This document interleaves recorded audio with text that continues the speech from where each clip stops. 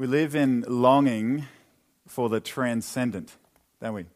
You know, you might have been young once, and maybe now, even in your older age, have this same longing. You know, we sit on the beach and we watch the sunrise, right? And it catches our breath. We lie on the hill and we stare at the stars, and we gather together and we listen to beautiful arrangements of music, and it awakens a longing. Inside of these moments is this longing for great, beautiful realities that sometimes feel so far away from us to come close. Our hearts, burn with the wrestling. There must be something more. And I want to experience that. I want to know that. I want to be close to that. For me, as a 14-year-old boy, this is lying on the water tank, a concrete water tank at a mate's house, just looking at the stars in the middle of the night. Right? And it's like, what is going on? Right? There's a longing for transcendence, for the transcendent to come close. C.S. Lewis has this incredible series, a sci-fi fantasy series, and one of the books is called Perilandra, and the main character, Ransom, is kidnapped in essence and taken to space to fly to another planet. And C.S. Lewis writes about the way he experiences space. And I want you to listen to this. It's just a little short section, but listen to the way that this character sees space from outside of Earth for the first time. In the nights, which he could create by turning the handle of a door, he lay for hours in contemplation of the skylight. The Earth's disk was nowhere to be seen. The stars, thick as daisies on an uncut lawn, reigned perpetually with no cloud, no moon, no sunrise to dispute their sway. There were planets of unbelievable majesty and constellations undreamed of. There were celestial sapphires, rubies, emeralds, and pinpricks of burning gold. Far out on the left of the picture hung a comet, tiny and remote. And between all and behind all, far more emphatic and palpable than it showed on Earth, the undimensioned, enigmatic blackness. And the main character spent weeks and weeks traveling across space just in awe of the majesty of this greatness. And what is it, right? I think that a part of that experience for us, for humans, is this longing for to comprehend and to understand the transcendent and to have some connection to it. Maybe that whoever's responsible for this incredible world out there can help me make sense of this messy, complicated world in here. And as you walk through life, as you begin to search, you can't seem to find that sort of transcendence in anything on earth, or it's really harder to see. You learn, as Solomon learned through the book of Ecclesiastes, that everything is vanity and it's full of weariness. You search and you search, but nothing renews for long enough. Things glint and glimmer. From a casual road trip, smoking pot, to a failed marriage, a derailed career, a lonely house full of fancy objects, nothing really captures us. Nothing grips us like we want. Nothing on earth really captures it. And where we end up is we end up looking outside of earth, to the heavens, wanting, right, and longing for the someone behind all of this beauty and this terror and this wonder to come to us, to help us make sense of it, to help us to know how should we live, what are we to do with this life, and what we really long for is the transcendent to come down from heaven to earth. So where do we see this? Is this biblically true? Is this something that Matt dreamt up late one night after some sangria, or is this actually a biblically true reality, right? Where do we see this picture in the Bible? Well, how about we start on page 1, right? Where do we see the transcendent on earth and among the people of earth, the space where heaven and earth meet? The Garden of Eden. That's the picture, the space where heaven overlaps with earth and there is a relationship, there's an interaction where the Creator God is in relationship with his people, and he walks with them, right, in the cool of the evening. And what happens there? Well, we choose self-reliance, right? We turn away. We choose to be our own source of truth and life, and we separate ourselves from God. And humanity is removed from the garden. Right? There was a moment, there was a time where heaven and earth were connected, were in relationship, where God was close to his people. There was a time, and we chose we chose to turn away from that. We chose to remove ourselves from that. And what's the story of the Old Testament? The story of the Old Testament is that God continues to pursue humanity. Despite our sin and our self-reliance and our pride, God continues to come after us. Countless stories of God coming after his people. In his mercy, God wants to dwell with us again. Right?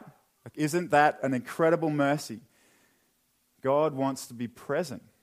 He wants to redeem us. He wants to redeem his people and make his world right again.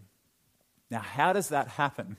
This is really important in understanding biblical history. How does that happen? What does that relationship look like? Because in the Garden of Eden, it was so clear. God shows up and he walks with his people, right? The relationship, the space where heaven and earth met was so clear. But it seems to take a little different form in the Old Testament, doesn't it? Throughout the calling of his people, of Israel, and making them a nation, and that journey, the picture just looks a little different. So how is that interaction primarily expressed in the Old Testament? The place where heaven meets earth. Like, how is that expressed? Well, in the Old Testament, the primary expression of that's the temple, right? The space where God interacts with his people, where heaven and earth meet, that is the temple. And throughout Old Testament history, that's where people come to make sacrifices, to atone for sin. That's where priests performed rituals and ceremonies, and most significantly, that's where God dwelt. Right? So for God's people, the temple was this incredibly significant building, this structure that held so much of that reality for them. This is the place where God dwells. And you read the Psalms, you read the prophets, and they talk about Jerusalem, they talk about the temple with such awe and reverence. And as modern readers, we look and we're like, I don't really get that. I don't really associate with that. I mean, that's cool. What's with the Zion thing? Like, what's this language about? And there's this whole reality that an Old Testament Jew held that we don't really hold quite as much anymore. Blessed is the one you choose and bring near to dwell in your courts. We shall be satisfied with the goodness of your house, the holiness of your temple. Psalm 65:4. The temple was a key meeting place between heaven and earth. There's one other picture I want to impress upon us before we jump into the text. The other symbol that I want to add into the mix for us is the symbol of fire. The fire in the Old Testament was one of the key symbols for a particular moment when heaven and earth met. Right? Like when they met, when God came down to dwell with his people, there would be an image of fire. That would be one of the symbolic pictures that you see through the Old Testament scriptures, right? The call of Moses. What happens? It's a burning bush, right? God appears to Moses in a burning bush to commission him to go and call his people out. And Moses, particularly on Mount Sinai, what happens? God comes down and he descends on Mount Sinai in fire, right? Exodus 19. Now, Mount Sinai was wrapped in smoke because the Lord had descended on it in fire. The smoke of it went up like the smoke of a kiln, and the whole mountain trembled greatly. And then look at the establishing of the temple. In 2 Chronicles 7, as soon as Solomon finished his prayer, fire came down from heaven and consumed the burnt offering and the sacrifices, and the glory of the Lord filled the temple. And the priests could not enter the house of the Lord because the glory of the Lord filled the Lord's house. So we move into the New Testament. We move into Christ coming with these images in our mind, don't we? That's what we do, right? Because we are faithful with God's word and we understand context and we're able to read into the New Testament the beautiful realities of the Old Testament. So Christ comes and he comes and becomes the final sacrifice for sin through his death and resurrection. He ransoms us back to God and offers us forgiveness and righteousness so we can stand before God. And during his crucifixion, something happens in the temple, right? The curtain tears in two, and we don't really hear that much about it. It sort of just sits in the background, just this little comment there, and it would sort of like, oh, what's going on there? And then Christ ascends back to heaven and leaves his followers with a promise, right? And then Acts unfolds. And he makes the promise, right? And this is what we've been talking about. He makes this promise, you'll receive power when the Holy Spirit has come upon you. You'll be my witnesses in Jerusalem, in Judea and Samaria, and to the ends of the earth. And they wait, and there's this feast called Pentecost, right? So Pentecost is one of the annual feasts that the Jews would gather together for. So Jerusalem was packed, it was crowded, it was 4 to 5 times the size of what it would normally be. There were Jews from all over the known world that would come and gather in Jerusalem to celebrate Pentecost.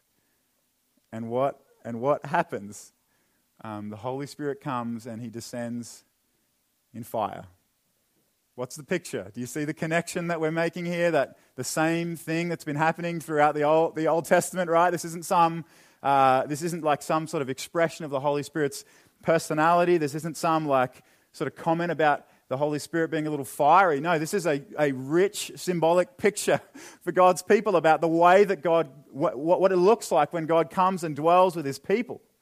Right? When the glory of God comes down to dwell amongst humans. Only this time, what's the difference?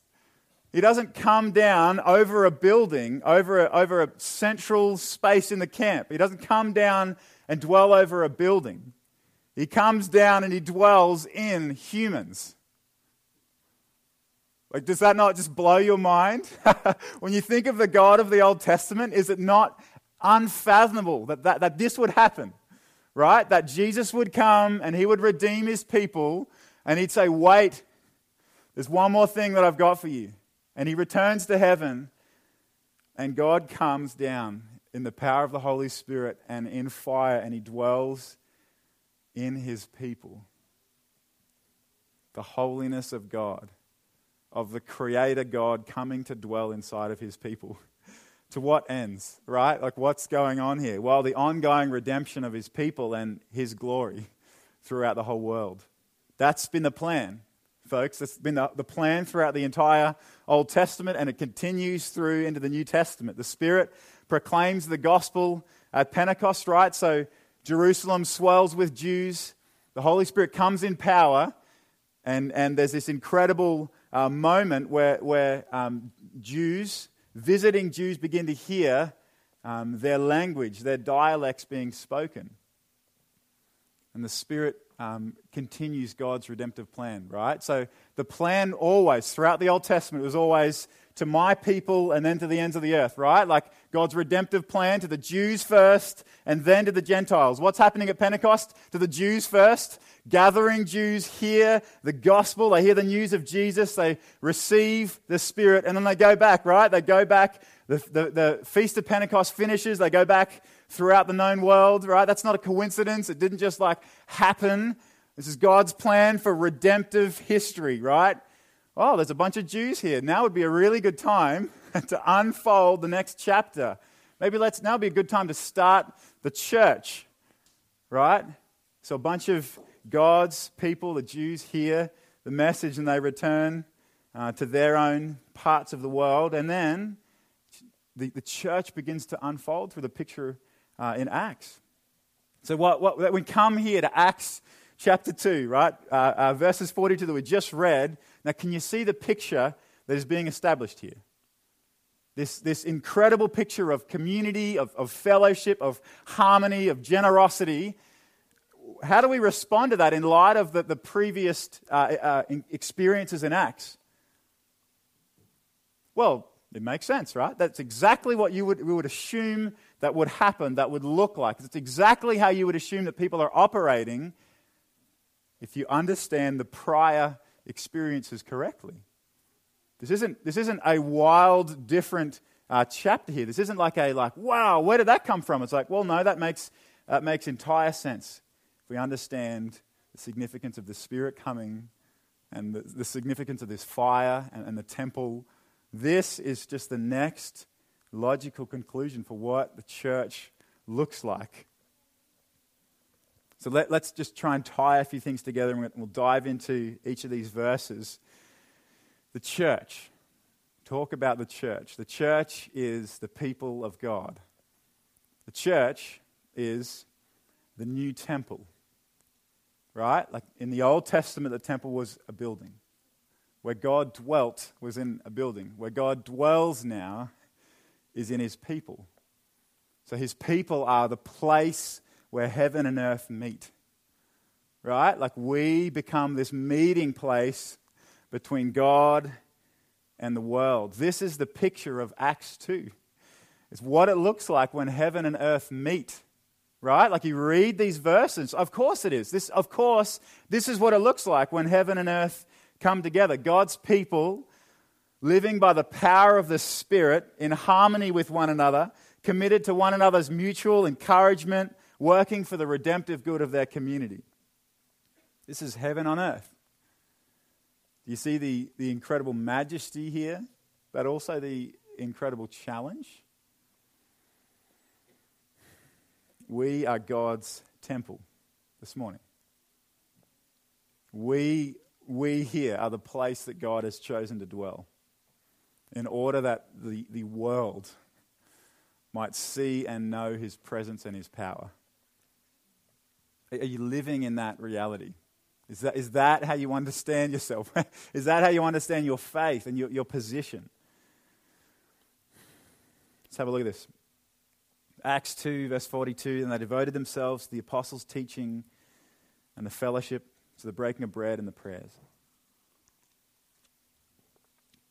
Teaching, fellowship, breaking of bread, and prayer.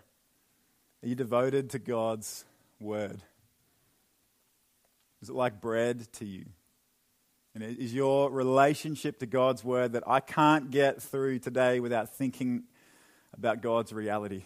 Without washing myself in Scripture.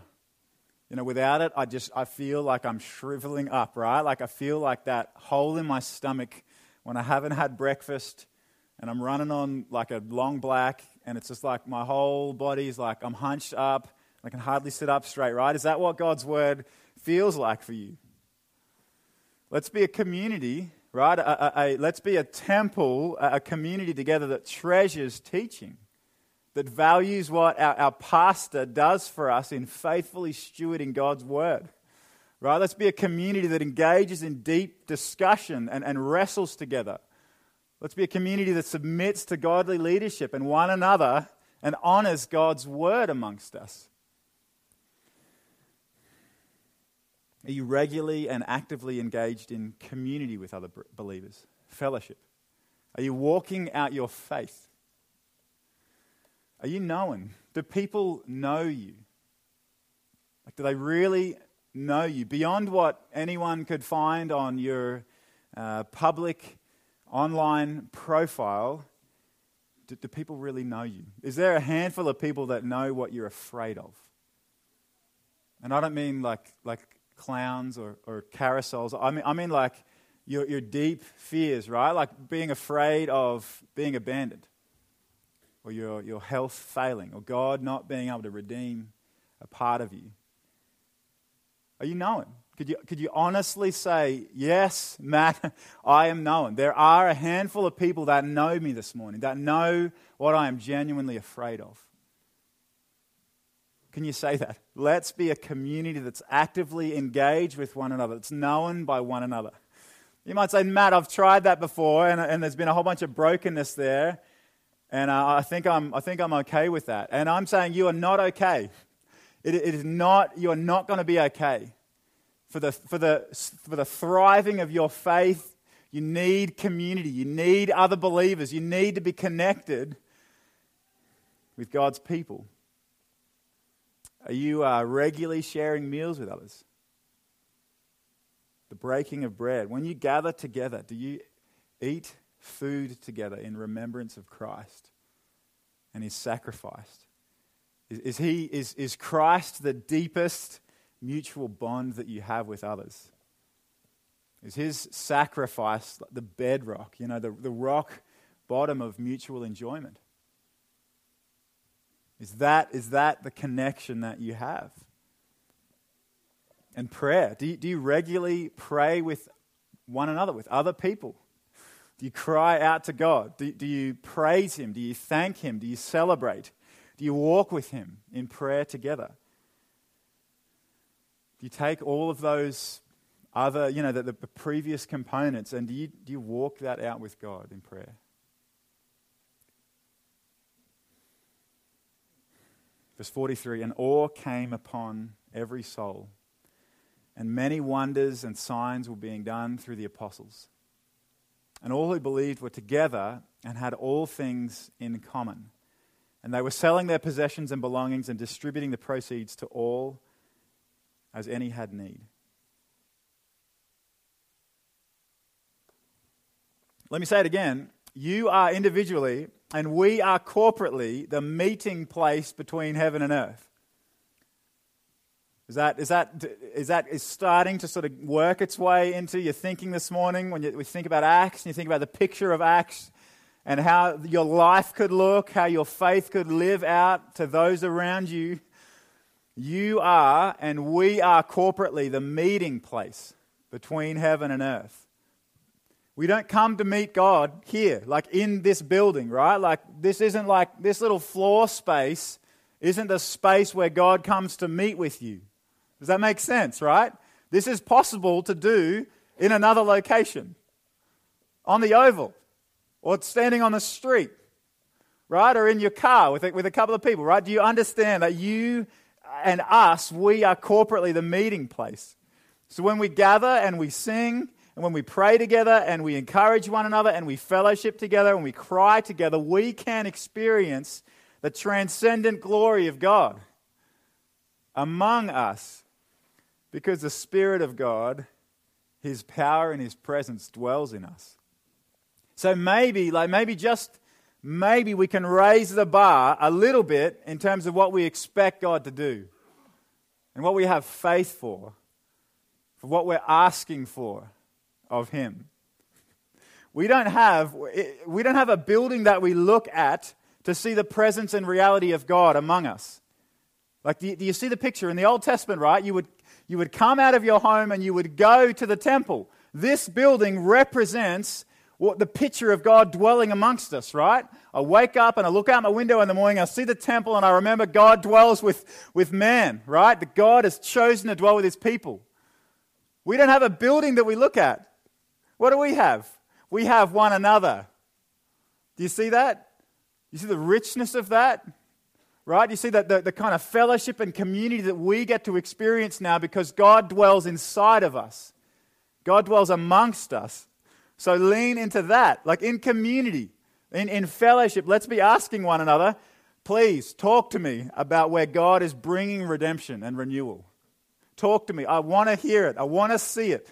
I need you to put that on the table for the sake of my faith and for the sake of our faith. Why would we do Restoration Sunday?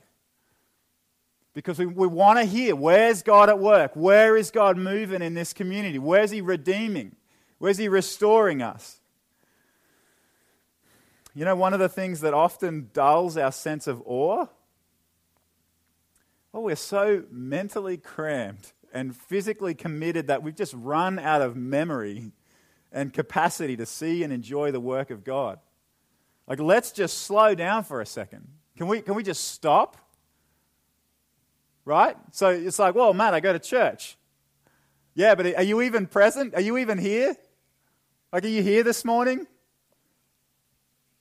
Or is there something else? It's like, oh man, that thing, like the lawn, I mean, it's been growing all these weeks, and just, if I don't mow it this afternoon, it's going to kill me, you know? Are you present? Here, are you present on a Sunday morning, but are you present throughout your week? Are you present with other people? Are you with them? Or are you just a little spaced out? They look you in the eyes, but you're not really there. I'm sort of already over here on my next thing. You know, there's a good nod there, and I'm actually moving past this really quickly. Do you feel a sense of awe in your soul? Are you captured by awe? Right, when you have a conversation with someone else who loves Jesus and someone else who has the Holy Spirit dwelling inside of them, and when they talk to you about how Scripture is at work in them and how God is speaking to them, do you feel a sense of awe? Are you just in awe of that? You may need, I don't know, you may need a Matt's remedy. You may need a moonless night, a sky full of stars, a long fire, a little scripture, some honesty, a few others, and a little whiskey. All right, but that's not for everyone. But it might be for some of you. It's a little controversial, Matt. And from that awe, are you ready to give generously to all who have need at a radical cost to yourself? Do you see the connection there? Like, look at verse 43 again. And awe came upon every soul. Many wonders and signs are being done through the apostles. What's next? And all who believed were together and had all things in common. You see the connection there? He committed to others flourishing in their faith. The picture here, the picture in Acts is not at all unreasonable, considering the reality of what was happening. This is the temple of God. This is God's people at work. What do the Old Testament prophets keep coming back to, right? What do they keep coming back to for the children of Israel? Your lips honor God, but you are not loving each other. The people are ignored. The poor, they are neglected. The sick are neglected. Justice is not being lived out. We are God's temple. Verse 46. And day by day, attending the temple together and breaking bread in their homes, they received their food with glad and generous hearts, praising God and having favor with all the people. And the Lord added to their number day by day those who were being saved. Send a runner for the kids. God's temple is for the good of the world. Right? Like let's just make sure that's radically clear here. God's temple, that understanding that we are God's temple is really good for community, for us as believers. We are His temple. Together, we are His temple.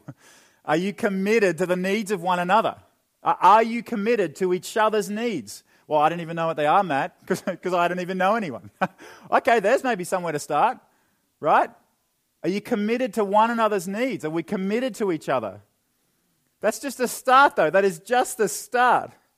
God's temple is for the good of the world. God, by the power of the Spirit, dwells in us that we might continue His redemptive plan for humanity, right? For Jerusalem, for Judea and Samaria, and to the ends of the earth. It wasn't just for Jerusalem. It wasn't just for the Jews. It wasn't just for a small section. It was for the earth, to the ends of the earth. The point of the temple was to be a symbol of God's longing to dwell with humanity. So if that was the point of the temple then, what do you think that looks like now? The point of us, we, His temple, carry on that responsibility that through us, God's redemptive plan to restore people to Himself might unfold. That through us, the world might see and know God's presence and power. Right? Through us here, the world might see and know His presence and His power. What does that sound like? What does that look like? for the world to know us and to see us and through us to know the power and presence of God. We long for the transcendent. We long for the one outside, right? Outside and above us to come to us and make sense of our lives. And we have received it.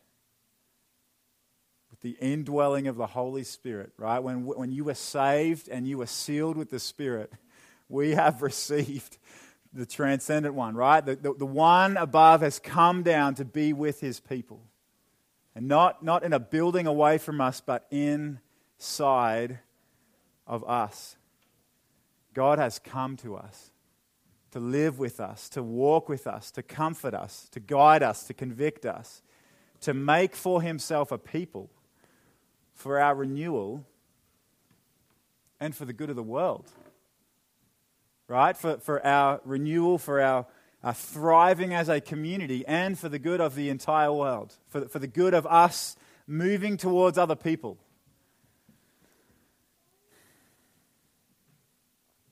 So the band can come up, and as we move towards communion this morning, I wonder how that sits with you. I wonder how you think about this. If you read through that scripture again now, I wonder how that sits with you. You think about this glorious reality. This picture in Acts, this is the picture of God's temple. Just living as they ought to. Right? It's like there's nothing unusual here. This exactly fits with the picture of what's happened beforehand. I wonder how that sits with you. Maybe you're not really that moved. Maybe there's a little apathy or pride or ignorance, and that is robbing you of growing in this. You're happy with your comforts. You're just happy with the way that your life is. And you want God to just continue to fit in around the life that you've made for yourself. Or maybe that's you. Maybe it's like, look, that looks like a really cool picture, Matt, but that's not possible today. That's just Acts. That's the early church. Things were cool then. And I think life's going pretty good for me now. Or perhaps you think about this reality. You think about all of us here as God's temple, and you just don't think that could be you. You know, like, yeah, maybe everyone else, but I can't really imagine that for myself. You couldn't imagine the holiness of a sovereign God coming that close to you and that close to your mess. Right? You think about the picture in the Old Testament of God's temple, right? And priests that would dishonor the purity rituals and be consumed, right? They would die. That's it. You think about that picture, and it just, maybe logically you can get there, but you can't get there in your heart. I just can't imagine the glory of God dwelling in me like that. And there might be a misunderstanding of your new identity. Or there might be some false humility. What would be fitting for us to do today?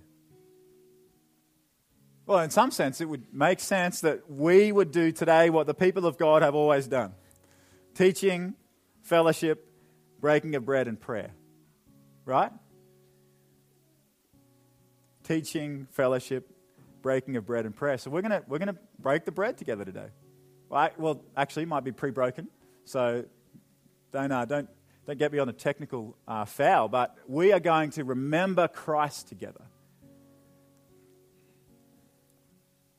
It'd be really fitting for us to receive God's word, to remember who we are, to enjoy fellowship, to enjoy and love one another, to look to Christ's sacrifice together, the breaking of bread, and then to pray. Let me lead us into communion with Isaiah 52. The Old Testament prophets, right, there is just a longing for God's restoration. We keep wandering away. God keeps coming and making covenants with us and coming and restoring us. We keep wandering away. And you see this again in Isaiah 52. How beautiful upon the mountains are the feet of him who brings good news, who publishes peace, who brings good news of happiness, who publishes salvation, who says to Zion, your God reigns. The voice of your watchmen, they lift up their voice. Together they sing for joy. For eye to eye they see the return of the Lord to Zion. Right? God is returning to his people. Break forth together into singing, you waste places of Jerusalem, for the Lord has comforted his people. He has redeemed Jerusalem. The Lord has bared his holy arm before the eyes of all the nations, and all the ends of the earth shall see the salvation of our God.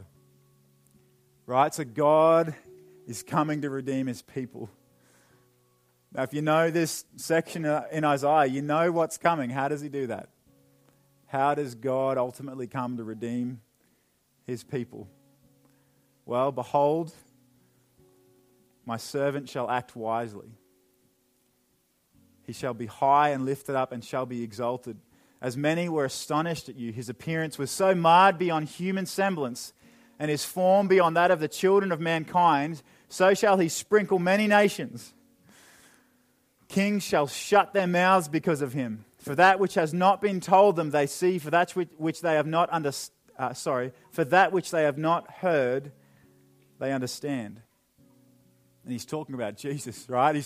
He's prophetically talking about the coming Messiah, the one who will be bruised and beaten, and ultimately he would die for the redemption of his people. So you might think about the reality of God's indwelling Holy Spirit, and you might be indifferent. And it is my prayer this morning that the picture of Christ breaks you, that it cuts you, that your apathy and your ignorance and your pride is just devastated, that you look at the picture of Christ, right? The one who has the power to ultimately redeem you, the one who restores you into community. Right? That there's a little bit of awe that comes back for you. Or you might look at the picture of the indwelling Holy Spirit and you I can hear it, Matt, but I can't really see it. I just pray that the picture of Christ restores you, that it redeems you, that it draws you in your brokenness to the cross where Christ renews you, where his blood covers you, where he makes you clean, where he restores you to a family, where you have stuff to bring, right? Where he gives you gifts to contribute. So we're going to pass the elements around today. We're going to take communion together. So one of the things that we're going to do, I'd love just practically, if you've got any space between you and the next person, if you'd love to slide together in the aisles. And we're going to take communion as one, as the temple of God, as is in the people who God dwells amongst. So as we take around the elements, I invite you just to take a couple of minutes and remember the sacrifice of Christ. Would you examine your heart? You think about the scripture today. Think about this picture of the early church, the temple of God, the Holy Spirit coming to dwell inside of his people. And examine your heart. How do I respond to that today? And ask that he would renew you. The Holy Spirit would speak to you. He'd speak to where there are parts of your life that are out of line with this. Where you're not that devoted to teaching. You're not that really committed to Scripture or to other people. You don't really have that much room in your heart for the church. Oh, it's just another night out in the week, right? It's too much work.